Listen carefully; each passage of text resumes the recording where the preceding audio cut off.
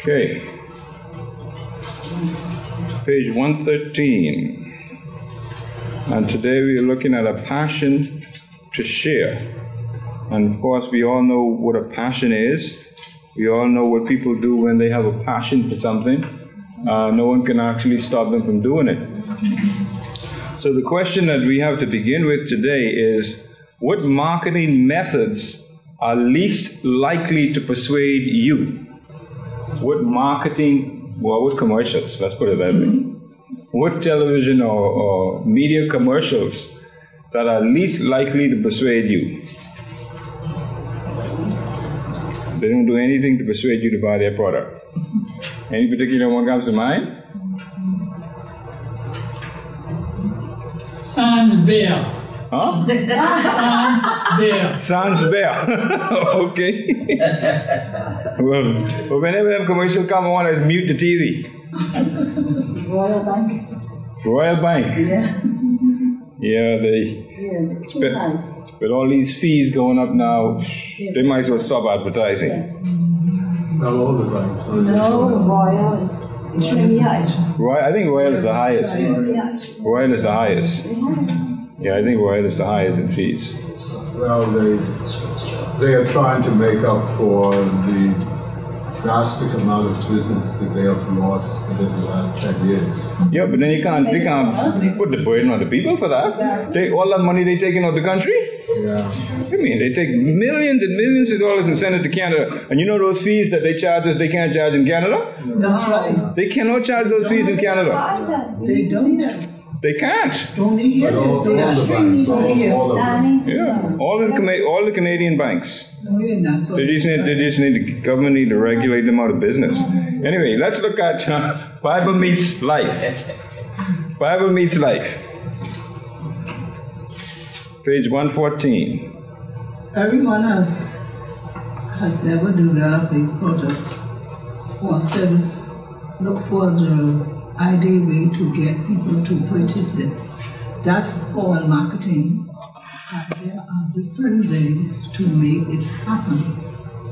Person-to-person marketing. Friends tell their friends about recent purchases and why they like them. Oral marketing. People see a product's video or image online and they share it on social media. Evangelism marketing. People who are sold on a product or company that it's all they use or talk about.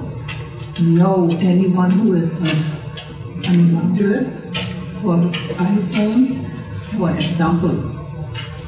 Telling others about Jesus has nothing to do with marketing, but it can involve persuasion in 2 Corinthians 5. The Apostle Paul wrote about persuasion. However, his focus was not on what he did to persuade others. His focus was on what persuaded him to share Christ with others. Let's consider what persuaded us to do the same. Okay. Persuasion is what we're going to be talking about today. So what's the point of our lesson today?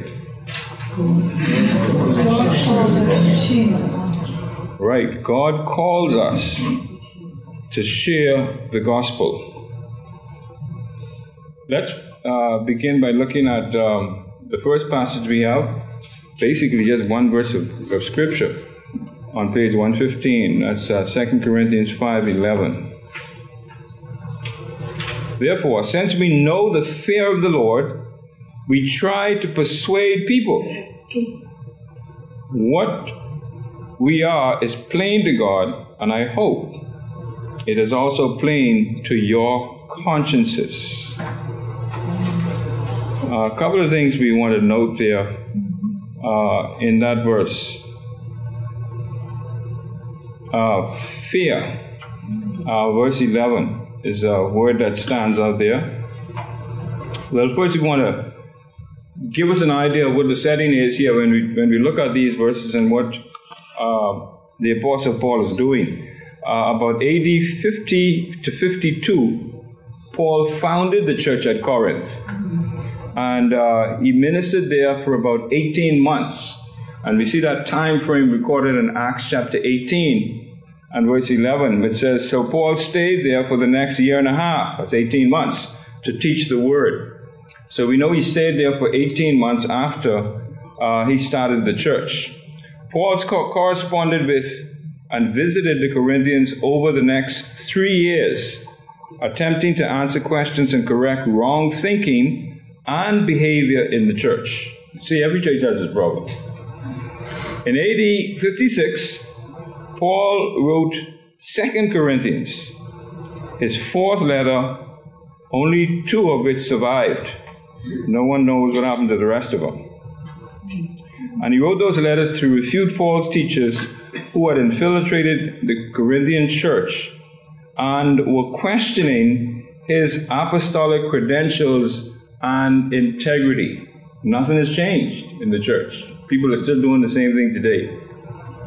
So when we look at 2 Corinthians chapter 5 and verse 11, one of the words that stand out there is fear. In verse 11, Paul noted the driving force behind his ministry. And what was that? The fear of the Lord. That was the driving force behind Paul's ministry. While the term fear is used in the New Testament to refer to a general sense of fear or terror, it is also used, as it is in this verse, to describe the reverential awe that believers have toward God. A couple of verses point out what this kind of fear is like. In Matthew chapter 14 and verse 26, we read, when the disciples saw him walking on the water, they were terrified. In their fear, they cried out, it's a ghost. Okay, so we know what kind of fear people have when they think they see a ghost, right? Okay, that's the kind of fear that is mentioned here in this verse. The second verse that mentions fear is Matthew 28 and verse 4. The guards shook with fear when they saw him, and they fell into a dead faint. Now we know that fear caused some people to faint, right? That's what happened to these soldiers. All right? And they saw the Lord Jesus after the resurrection, they fainted because he was supposed to be dead. All right? And so obviously they thought they were seeing a ghost. Okay, so that's the kind of fear that is mentioned here with regards to what Paul had. This reverential awe for God in light of his perfect holiness, his righteousness, his omniscience or his all-knowingness, and his omnipotence or his all-powerfulness leads a person to live in obedience to God. So when you think about God being perfectly holy, think of God being righteous, think of God being all-knowing, and nothing escapes him. He sees everything. He knows everything. And all-powerful is omnipotence. Those things should lead every believer to walk in obedience to him. Don't you think? Because Paul had experienced this fear of the Lord, he sought to persuade people. To persuade means to convince someone. You know, you're trying to convince someone to buy something, right? So you're trying to persuade them to buy something. A primary focus of Paul's life was sharing the gospel with others. Primary focus. Paul's motivation for this work came from the fact that he had experienced a personal encounter with the risen Lord Jesus, as recorded in Acts chapter 9. Remember Paul, when he was Saul, on the road to road to Damascus. Because of that encounter, he went from persecuting Christians to preaching Christ and starting or establishing churches. This focus on preaching the gospel, making disciples and teaching them to grow in Christ's likeness was the hallmark of Paul's ministry. In Acts chapter 9, those first 6 verses, we see Paul's encounter that caused them to develop this kind of fear. his personal encounter with the Lord. Acts chapter 9 verse 1 says, meanwhile Saul, that is Paul, when he was Saul was uttering threats with every breath and was eager to kill the Lord's followers. So he went to the high priest. He requested letters addressed to the synagogues in Damascus, asking for their cooperation in the arrest of any followers of the way he found there. And Christianity in those days was called the way. He wanted to bring them, both men and women, back to Jerusalem in chains. As he was approaching Damascus on this mission, a light from heaven suddenly shone down around him. He fell to the ground and heard a voice saying to him, Saul, Saul, why are you persecuting me? Who are you, Lord? Saul asked. And the voice replied, I am Jesus, the one you are persecuting. Now get up, go into the city, and you will be told what you must do. Okay, so that's Paul's encounter that he went through, that he experienced fear that resulted in him persuading people to come to the Lord. Because of his experiences, fear of the Lord sought to persuade Paul to win others to Christ. Okay, let's look at the paragraphs there beneath that verse. Someone want to read that? You are probably saying one of the countless motivation posters hung in businesses and offices, a dramatic picture with a steering quote meant to offer inspiration and motivation to be harder workers, of better people. Sorry, you need your glasses too. Myself. Okay, anybody else want to try? Such posters might generate nice thoughts, but do they truly motivate us? Okay, that's good. Motivation drives everything we do. Psychologists define motivation in two ways: extrinsic and intrinsic. Extrinsic motivation is what causes us to do something in order to gain an external benefit, such as waking up at 4:30 a.m. to deliver newspapers because you need money. Right. Intrinsic motivation is what prompts us to do something for internal satisfaction without any regard for receiving anything from another person, such as showing up every Sunday to unload a trailer and set up chairs so that your church can meet in a rented school cafeteria.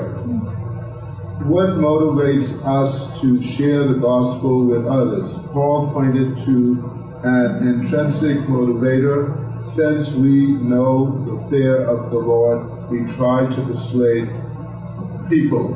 Paul wasn't referring to the kind of fear that's marked by terror, nor did he point to the type of fear associated with phobias, such as the fear of snakes or clowns. Rather, Paul was talking about a fear that rises out of a deep respect and awe. This reverential fear, this deep and loving respect, motivated Paul to live in such a way that would please Christ. The same fear should motivate us to live the same way, even as we try to persuade people about the gospel. Okay, so notice those last two paragraphs there. It says, what motivates us to share the gospel with others? Paul pointed to an intrinsic motivator. So Paul's own wasn't an extrinsic, it was intrinsic. Since we know the fear of the Lord, we try to persuade people. Paul wasn't referring to the kind of fear that's marked by terror, nor did he point to the type of fear associated with phobias, such as the fear of snakes or clowns. Rather, Paul was talking about the fear that arises out of a deep respect and awe. This reverential fear, this deep and loving respect, motivated Paul to live in such a way that would please Christ. And then the challenge is, the same fear should motivate us to live the same way, even as we try to persuade others about the gospel. Okay, we know the scriptures. We know what's going to happen to people who die without Christ. We have intimate details of what's going to happen to people because the Bible teaches it. Now, the ordinary Joe Blow on the street doesn't know that.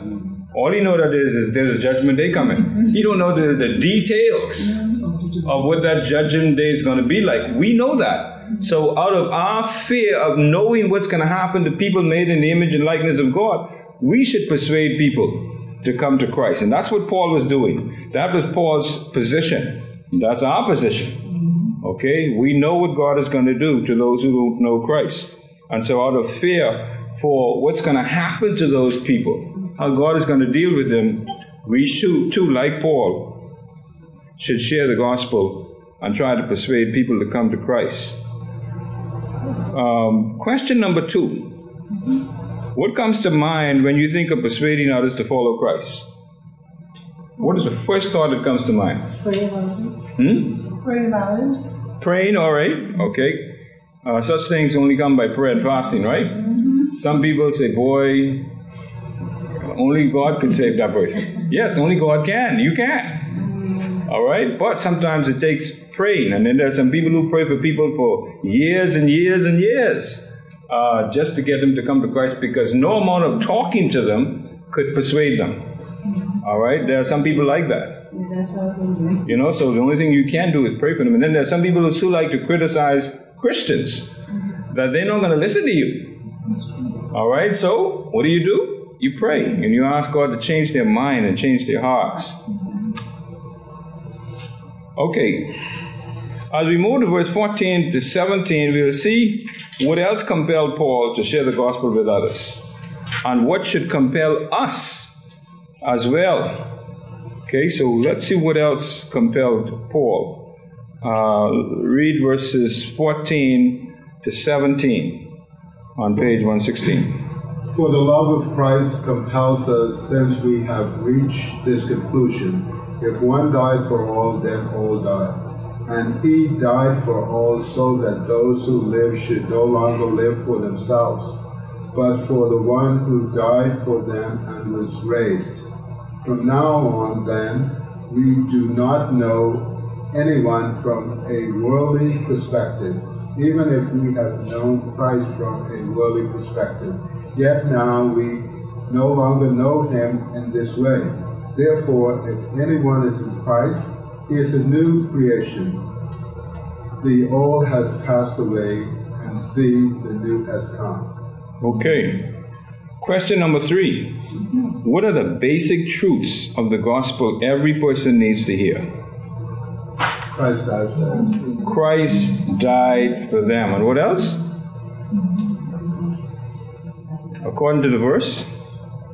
Okay. Christ died for all. Yes, a new creature. We become a new creature. Okay, we become new creatures in Christ when we come to Him. Okay, what else does the verse tell us? Not only did Christ die, but He did what? He was raised from the dead. You know, there are a lot of religions around the world today that don't have a risen leader.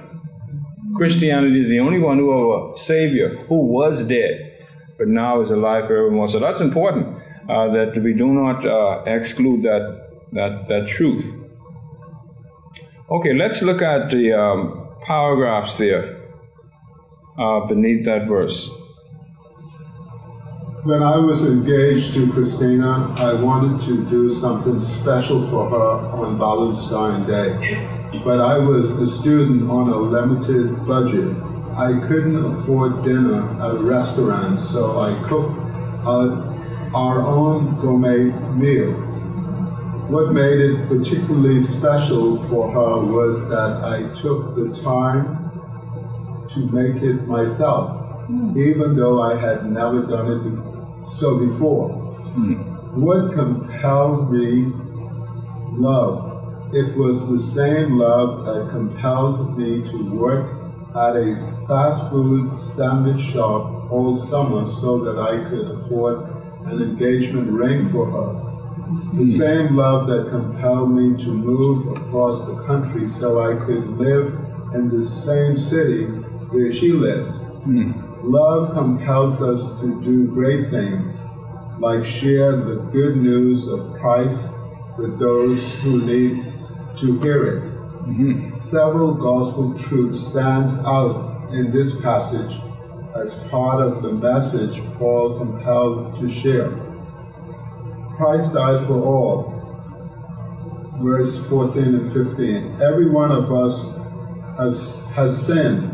The penalty of failing to live a true obedience to God is death. Romans 3:23, 6:23.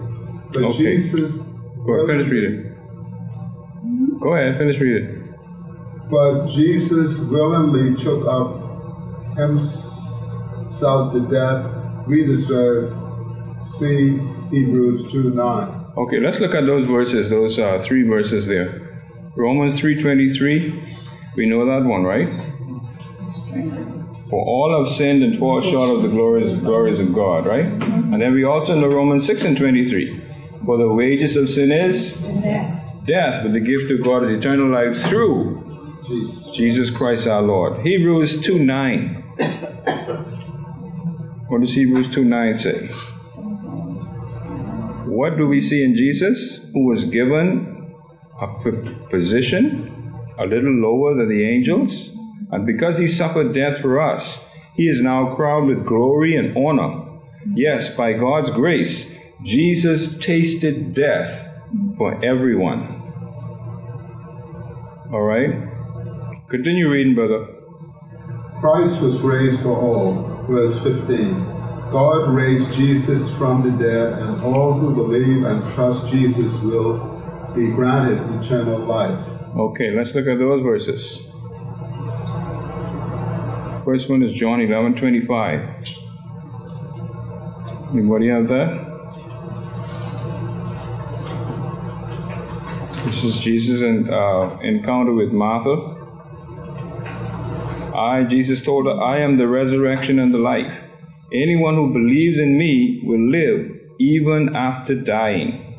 Everyone who lives in me and believes in me will never ever die. Do you believe this, Martha? Remember that encounter? After Lazarus' death? And then Romans chapter 6, verses 5 to 9. You want to have that one?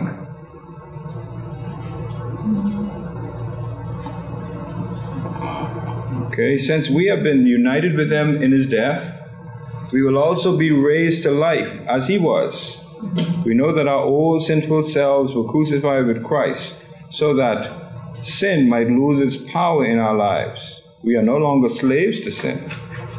For when we died with Christ, we were set free from the power of sin. And since we died with Christ, we know that we will also live with him. We are sure of this because Christ was raised from the dead, and he will never die again. Death no longer has any power over him. Okay? That's those 2 verses. Go on, continue reading. We can live for Christ, verse 15. Christ comes to dwell in his followers. We are not on our own, but he gives us his Spirit to help us live and bring glory to him. Romans 8:14 through 17. Okay, Romans 8:14 to 17. For all who are led by the Spirit of God are children of God. So you have not received a spirit that makes you fearful slaves. Instead, you received God's Spirit when he adopted you as his own children. Now we call him Abba, Father. For his Spirit joins with our spirit to affirm that we are God's children. And since we are his children, we are his heirs. In fact, together with Christ, we are heirs of God's glory. But if we are to share in his glory, we must also share in his suffering. Okay, continue reading. We are made new in Christ. Jesus doesn't just remove our sin. He gives us a new life. Ephesians 2:10. Okay, for we are God's masterpiece. He has created us in Christ Jesus so we can do the good things he planned for us long ago.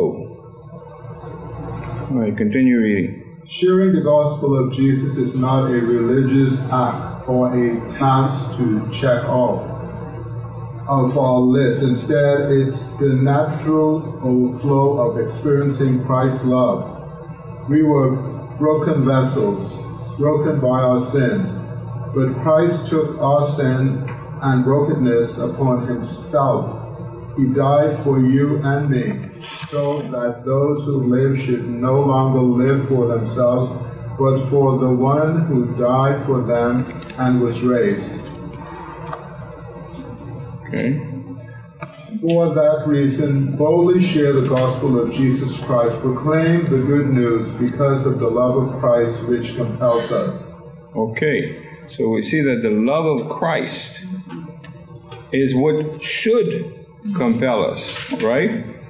It says that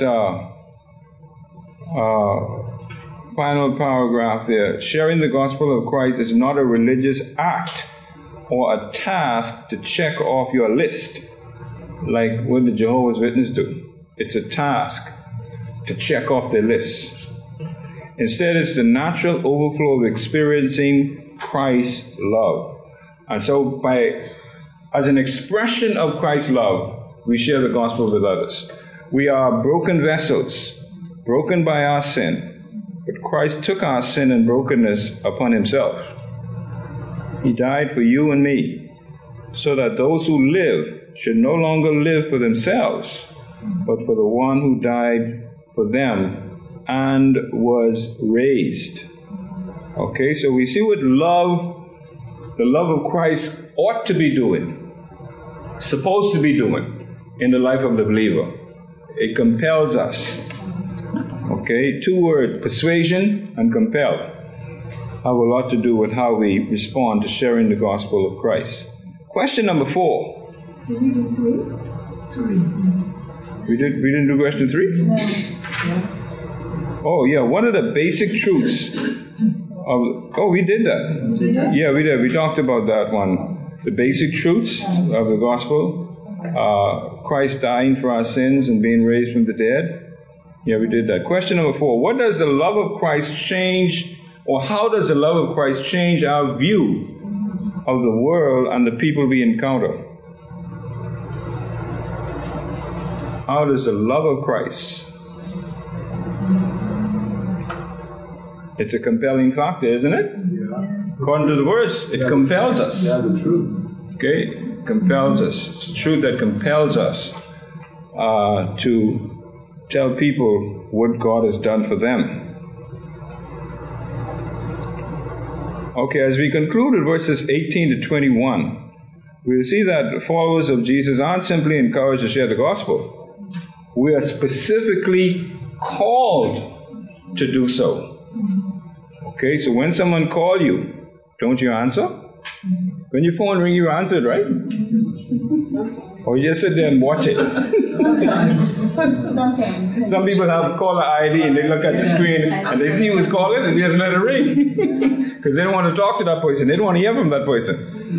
Okay, let's look at those verses 18 to 21 on page 117. Everything is from God, who has reconciled us to himself through Christ and has given us the ministry of reconciliation.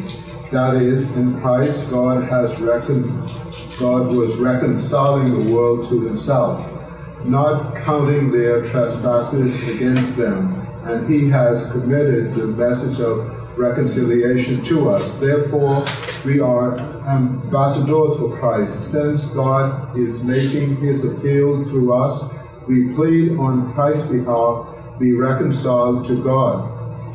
He made the one who died, who did not know sin, to be sin for us, so that in him we might become the righteousness of God. Okay.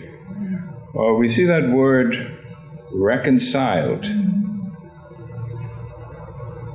Okay, we have been reconciled. We have been made right with God. What does the next question say? Number 5. What are some ways we can participate in the work described in these verses? What are some ways we can participate in the work described in these verses?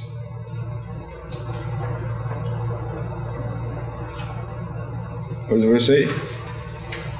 He has reconciled us to himself through Christ and has given us the ministry of what? Have a heart of forgiveness. Have a heart of forgiveness. Okay, like God does. What else?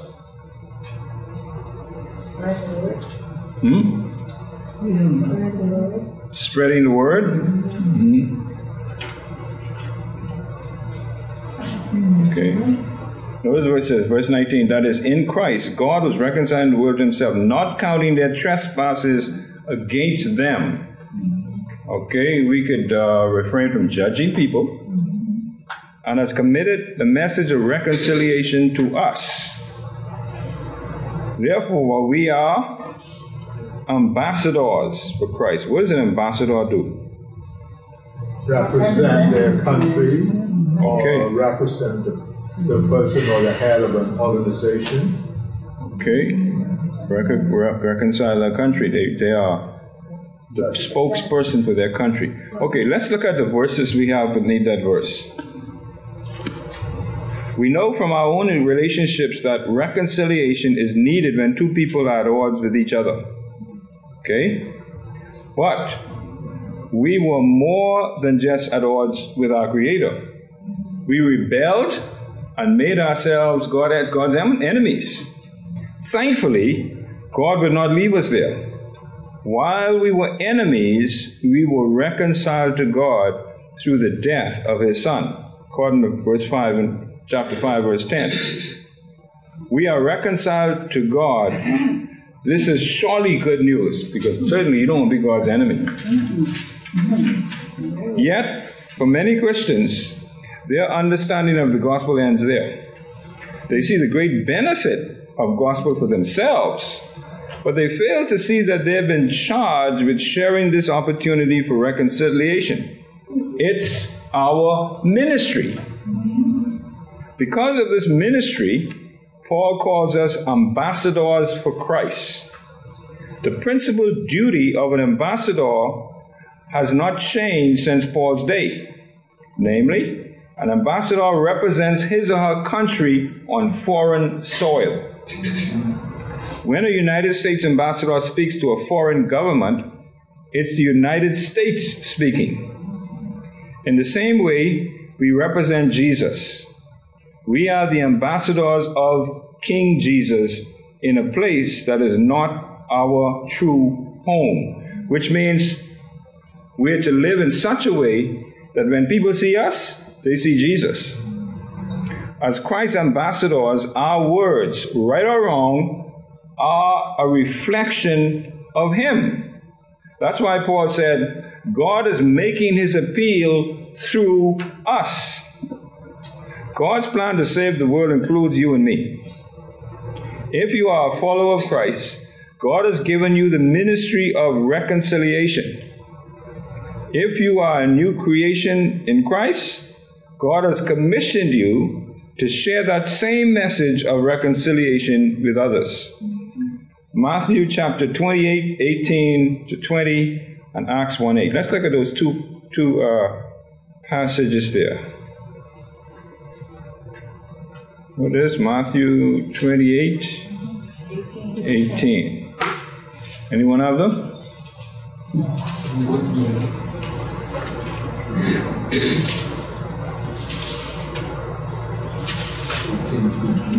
Matthew 28:18-20. And Jesus came and spake unto them, saying, All power is given unto me in heaven and in earth. Go ye therefore and teach all nations, baptizing them in the name of the Father and of the Son and of the Holy Ghost, teaching them to observe all things whatsoever I have commanded you, and lo, I am with you always, even unto the end of the world. Okay, that is called the what? Great Commission. The Great Commission, right? Not just a commission. That's called the Great Commission. And that Great Commission was given to the ambassadors for Christ. That's the paramount mission of the ambassador. Acts 1:8. Someone else? Go ahead. We shall receive power after that the Holy Spirit, the Holy Ghost is come upon you, and we shall be witnesses into me, both in Judea, in Jerusalem, and in all in Judea, and in Samaria, and to the uttermost part of the earth. Okay, so here we have that commission expanded.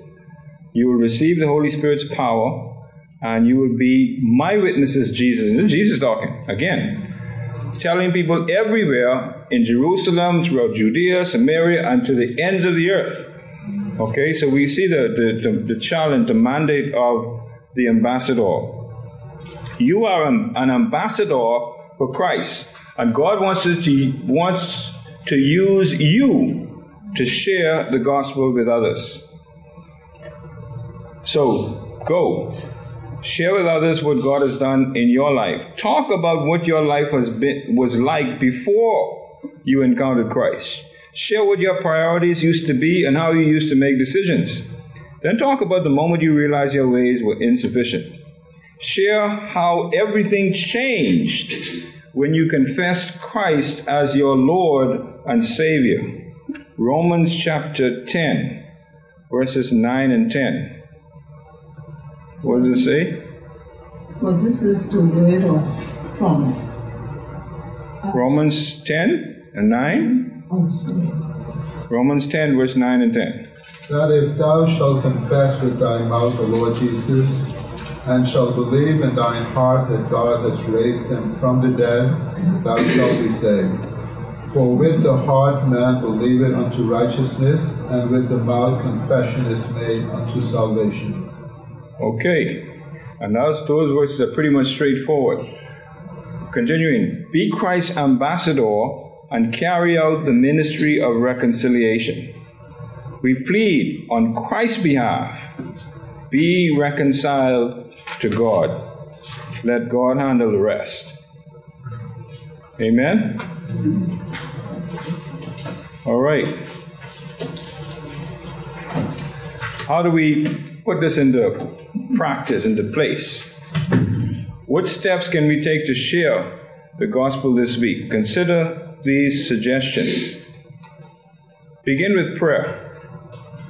When you wake up in the morning, get on your knees and ask God to work through you. Tell him, Lord, please use me to be a blessing to others today. Help me to be your ambassador today.